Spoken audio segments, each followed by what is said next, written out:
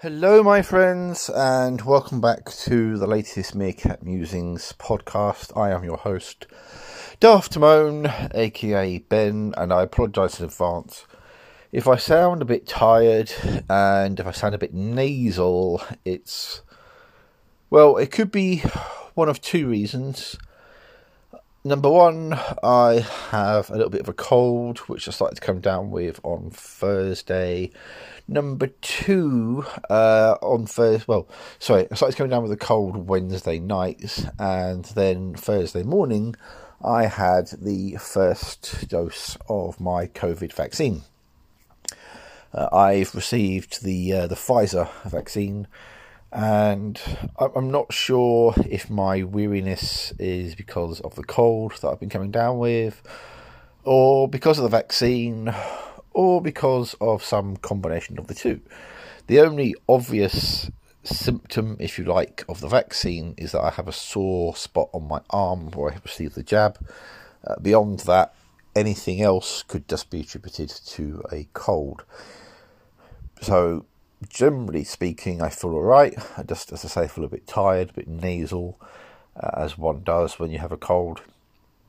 And whether any other effects from the vaccine manifest themselves, well, I guess we'll know over the course of the next few days whether that's the case. But I'm glad to have had it done. I'm now halfway there, of course. There's still some way to go. I still need my second jab at some point as a nation. There's still some way to go, although to give the NHS credit, they have been rolling out this vaccine very, very efficiently. The whole process of the vaccine was, in fact, very, very smoothly done. It was just like a well-oiled machine. But then again, it has to be, and also the people that are doing this have had a lot of practice in doing this, so it makes sense that they can do a good job. And my thanks to the NHS and to the staff at the vaccine centres who are doing an amazing job of rolling out these vaccines. My wife actually received her second dose of her vaccine today. She had the Oxford one, whereas I had the Pfizer one, so there's probably no comparison to be made because everyone reacts differently to any vaccine they get, so it's pointless to be comparing notes, as it were, but nonetheless, I'm slightly curious to see how hers affects hers and how mine affects me.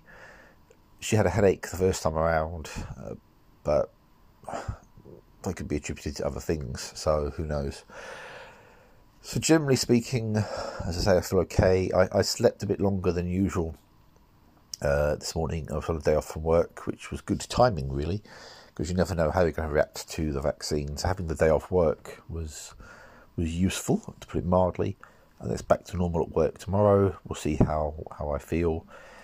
As I say, generally speaking, I feel fine, apart from the cold, which I'm dealing with through various sort of medications to try and shift. Apart from that, I'm generally okay. But beyond the world of vaccines, beyond the world of vaccines on a personal level, I guess you might say, the whole subject has led me to sort of look up and talk about the anti-vax phenomenon, which in particular at the moment, because of the whole COVID business, has reared its ugly head once again. Now, I don't tend to have a great deal of tolerance for anti-vaxxers. I tend to think that the mentality is a very ignorant one. In the wrong circumstances, the mentality is actually quite a dangerous one. If you encourage people not to get the vaccine, if you cast doubt on the effectiveness of vaccination as a practice, then you are encouraging and endorsing the spread of disease. As far as I'm concerned, you might want to argue differently if you take an anti-vaxxer stance, but that's how I see things. You can insist you don't have to have it, but ultimately, look at the history. Vaccinations do work. It's one of the reasons that smallpox has been virtually eradicated. It's one of the reasons why illnesses like tuberculosis, meningitis, and so many other horrible illnesses do not kill or cripple people. And that last point about crippling people is quite important. It's all good for people to say, I don't need a vaccine, COVID doesn't kill many people. It doesn't have to kill you to ruin your life. There are people who, even several months after having the illness, are still struggling to do day-to-day tasks. They still end up just feeling shattered by the slightest physical activity. The lingering effects of this are not something we truly understand as yet. It's the same with other diseases. Smallpox didn't kill everyone who caught it, not by a long shot, but it didn't have to kill you, as I say, to really sort of ruin you. It could leave people with sort of brain illnesses. It could leave people being blind. It could do all kinds of things, as can other diseases as well. So it's not just about vaccinating to stop people from dying. It's about vaccinating to stop people from suffering serious problems that will hamper their lives for the rest of their lives. So there's an important reason to get vaccinated, and an important reason to not listen to the naysayers and the anti-vaxxers and the COVID deniers, of which unfortunately there are quite a few. I have very little time and tolerance for these groups, to put it mildly. Case in point, there's been one person that I can't really say that I've argued with, because they've shut down any attempt at having a discussion, largely because of a different sort of subject. But there's one person that I saw post where they were saying, they were doubting germ theory, doubting the existence of germs. When I wrote something to sort of saying that they were denying the existence of sort of viruses and diseases, they kind of tried to suggest that I was attacking a false argument, but there were arguments there in black and white, so I'm not quite sure what they were trying to do there. Well, I just find them to be somewhat sort of dishonest in the way in which they've sort of quoted, or rather not quoted me, in response. But that's something which I can link to. For people to see and make up their own minds, I think is kind of the key thing to do with that. Beyond my dive into this sort of murky world of sort of disease deniers and anti-vaxxers and all the rest of it, not a lot's gone on really. I routinely post my Meerkat Muses on the website, which I hope you follow and I hope you see. Just little kind of insights into what's been going on kind of every couple of weeks in my little corner of the world and my little corner of the web. Really, a lot of things have been quite samey, as I think they have been for a lot of people. What with the current situation, there isn't really a lot that sort of changes from one week to the next. The big difference was that in April we were able to go back to work, or I was able to go back to work. I was actually at work anyway, but we weren't allowed to let in customers. So we had this shift from this very slow, very kind of long day, boring routine to a scenario and a situation which was far more normal. There were still things, of course, which aren't normal about it, like having to wear masks all the time. But generally speaking, we've had a return to, certainly in my line of work, something resembling a little bit more of a normal life, which is great. And slowly but surely we're reopening the country again. As more and more people get vaccinated, we can start to relax some of the rules. There are some things which remain, as ever to me, strange and baffling.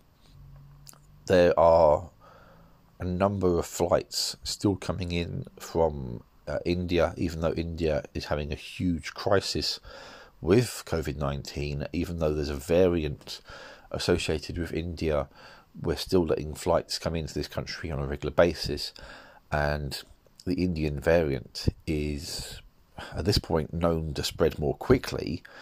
Why are we still letting flights in? It doesn't make a lot of sense to me. In normal circumstances, I wouldn't care if we had flights coming in from India. As far as I'm concerned, that's fine. But in a pandemic scenario, and it goes for any country really, why are we letting flights land from locations where new strains of COVID are known to be rife, and where they, even if it wasn't new strains, if we know cases are rife in these countries, why are we not closing our borders to them? It's just a very strange kind of weird, I don't know, double standard on the part of the Tories. I mean, it doesn't surprise me. The Tories have been next to useless throughout this entire sort of pandemic situation, and now when, I mean, ironically enough, one of the things about Brexit was about controlling our borders, and now the Tories have control of the borders, or perhaps feel like they do. They're not doing anything to close the border in the event of a pandemic.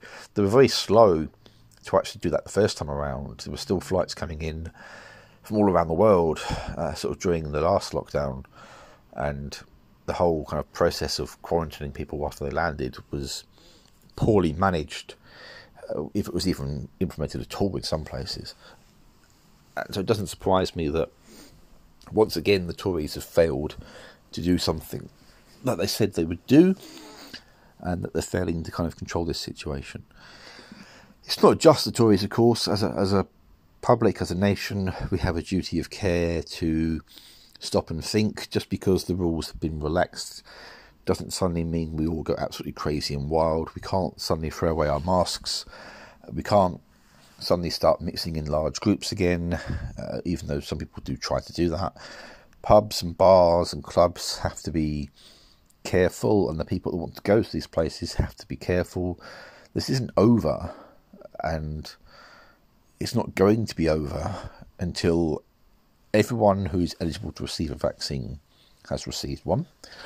And even after that, it won't be over. We would need for some months afterwards to still think about maintaining social distancing measures, hygiene measures, masks, all kinds of things like that.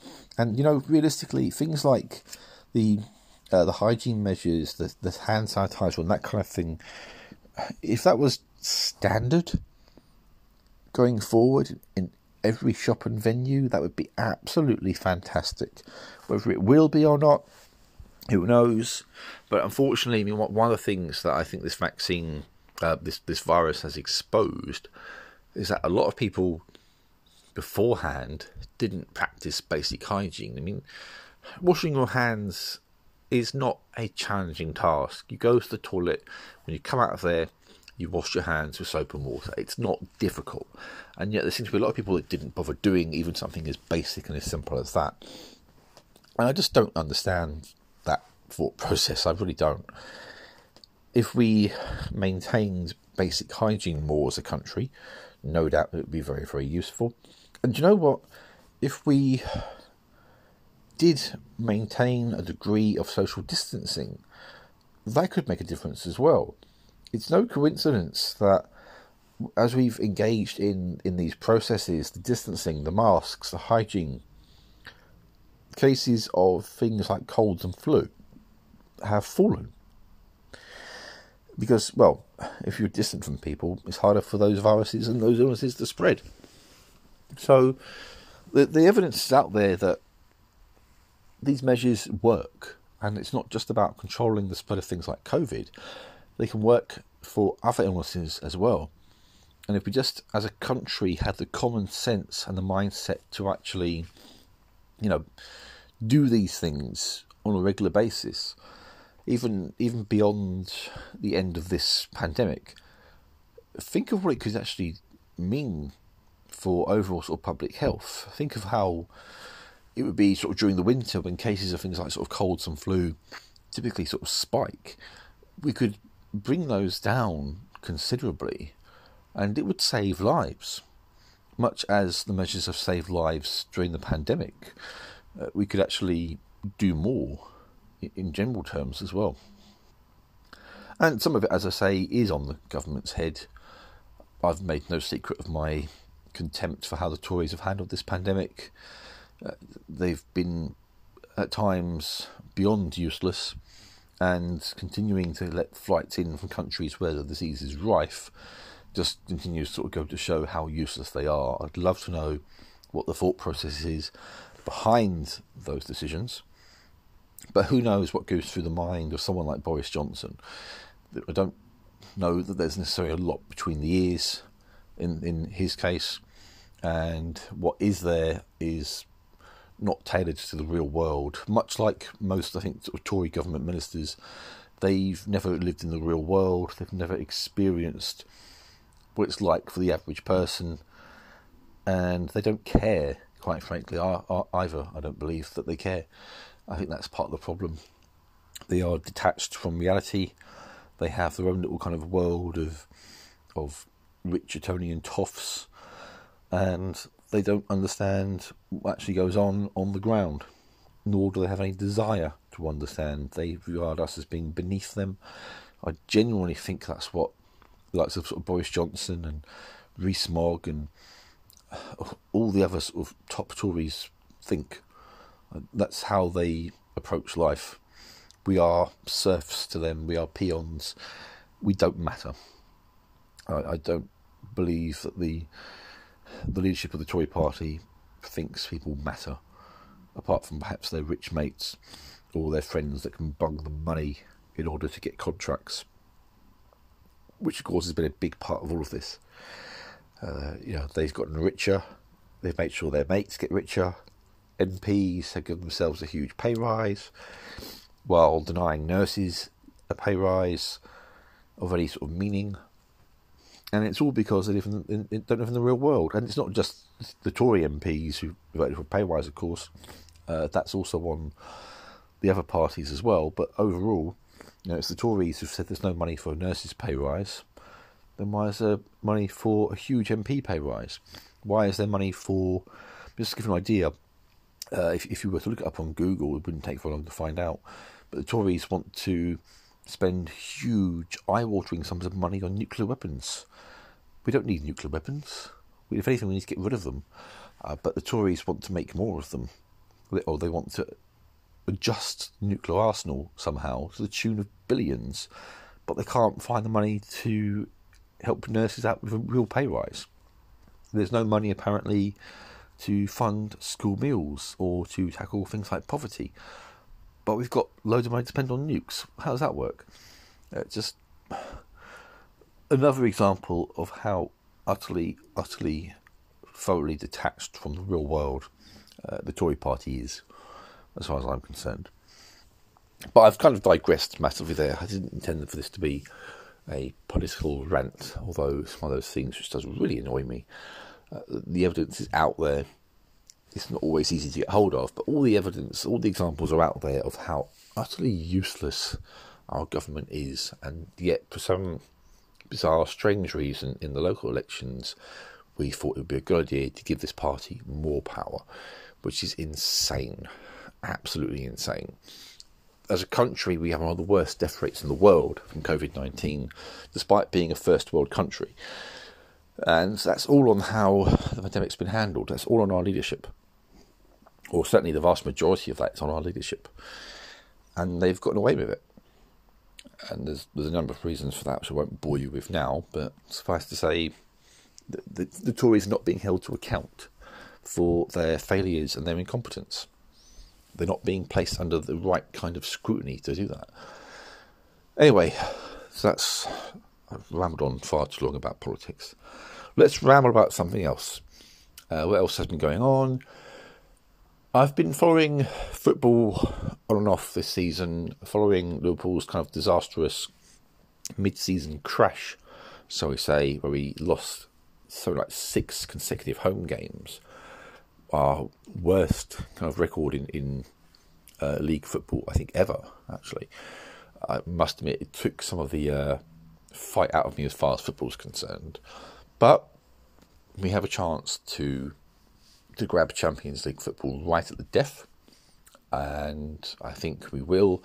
I feel gutted for Leicester City because they, like last season, occupied Champions League territory for so long, and then, unfortunately, right at the end, things haven't quite gone their way. Although they did win the FA Cup, I watched that game, and I felt like that Leicester fully deserved to win the FA Cup as well. So they will finish the season with some silverware. It's a trophy they've never actually won before, and whatever happens, they can be very proud of what they've done. But I can't be sentimental about this. I need Liverpool to be in the Champions League next season and to kick on from there and have a good season next season. And we will improve. I can't see that we won't improve, and we have to improve. I mean, last season was awful, this season has been awful at times. But who knows how things will go with football next season? I mean, the big story about football that kind of overshadowed on-pitch stuff really was the whole abandoned European Super League plan, of which Liverpool were a part, along with a number of other Premier League clubs as well, which really kind of caused a stir and shook things up. And I do understand the anger presented by the likes of Jamie Carragher and Gary Neville. For them, their clubs, Liverpool and Manchester United respectively, have been their whole lives. And they're absolutely right to mention that greed, and it's all about greed, has played a sort of negative role in the modern game. And this, how this Super League plan was motivated entirely by money and greed and corporate lust, if you like.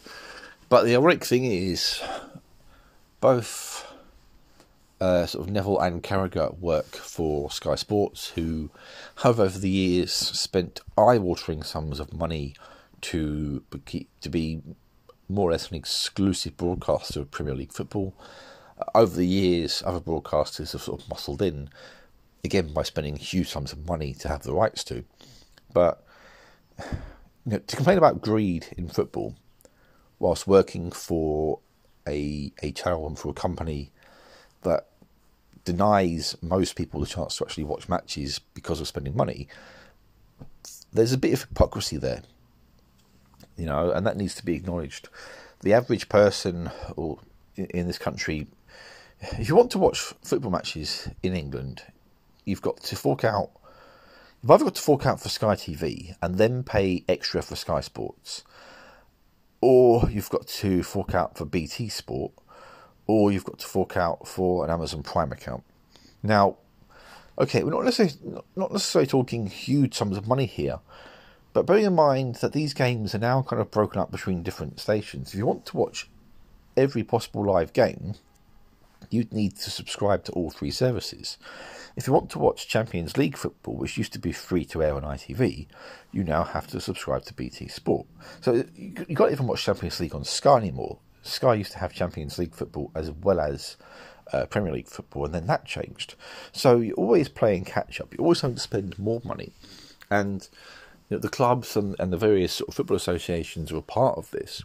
So when you get complaints from former players of these clubs, their complaints are valid, don't get me wrong, and I think the actions of these clubs that tried to sort of break away need to be looked into. But there is an element of hypocrisy there. You're working for a channel and for a station which is part of the problem in many respects. And I just wonder if that irony is appreciated by the likes of Gary Neville and the likes of Jamie Carragher. Do they realise who they work for, I guess, to a certain degree? But that being by and by, Liverpool, Man United, Man City, Chelsea, Spurs and Arsenal, they all very much shot themselves in the foot, because there was no motivation beyond elitism and exclusivity and greed for creating this European Super League. It would have formed a cabal, if you like, and it would have made it impossible for other clubs to compete financially against them. So in terms of domestic leagues, if you're a smaller club in the Premier League, it's already hard to kind of match the spending of these big clubs, and it would have been impossible through the formation of this Super League. At the moment, only 3 clubs remain signed up to it. All the Premier League clubs withdrew following huge public pressure to leave it. And then I think some of the other clubs left as well. So I think what's left is 3 of the 12 clubs to originally sign up are still talking about it. Real Madrid and Barcelona in particular I want to say Juventus are the other one involved, I'm not sure. But certainly from the point of view of teams like Real Madrid and Barcelona, they're invested in this because they're actually desperate. Some of these clubs operate, and some of the Premier League clubs as well, they're actually operating with huge debts in mind. Man United are thought to be greatly sort of in debt, as it were. Liverpool are in debt to a degree. A lot of the Premier League clubs are. A lot of the big Spanish clubs are. And the pandemic has not helped them. So now they're trying to recoup money as much as possible. But they've gone about it in a way which would alienate huge portions of the fan base. And therefore, quite rightly, the fan base has rebelled quite spectacularly. And it's going to leave a sour taste in the back of sort of people's minds for a long, long time to come. Anyway, that's kind of it for now. I haven't been on for a lot longer than usual about various things. As a summary, get vaccinated. If you can safely be vaccinated, please do. Forget the naysayers, forget the conspiracy theorists. They, oddly enough, never present any valid information.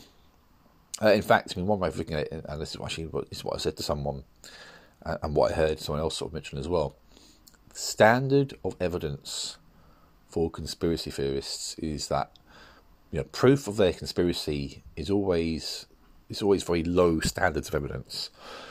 Proof that the standard convention, if you like, is valid always requires extremely high standards of evidence. And that just sort of highlights the hypocrisy at work there. Why is that? Why is that? Why is the standard of proof required to prove that vaccines are bad so incredibly small, and the evidence required to prove that they're good is incredibly high? Interesting sort of double standard on the part of the anti-vaxxers there. And I hope that people can sort of see through their deception and their sort of pseudoscience and their lies and arrive at logic and reason-based conclusions rather than hysteria. So as I say, if you can be vaccinated, when your time comes, please get the COVID jab. You'll be helping to save lives. You'll be protecting yourself, your loved ones, and everyone else around you if you do. To all of you, I say take care, and I look forward at some point to doing another podcast news soon.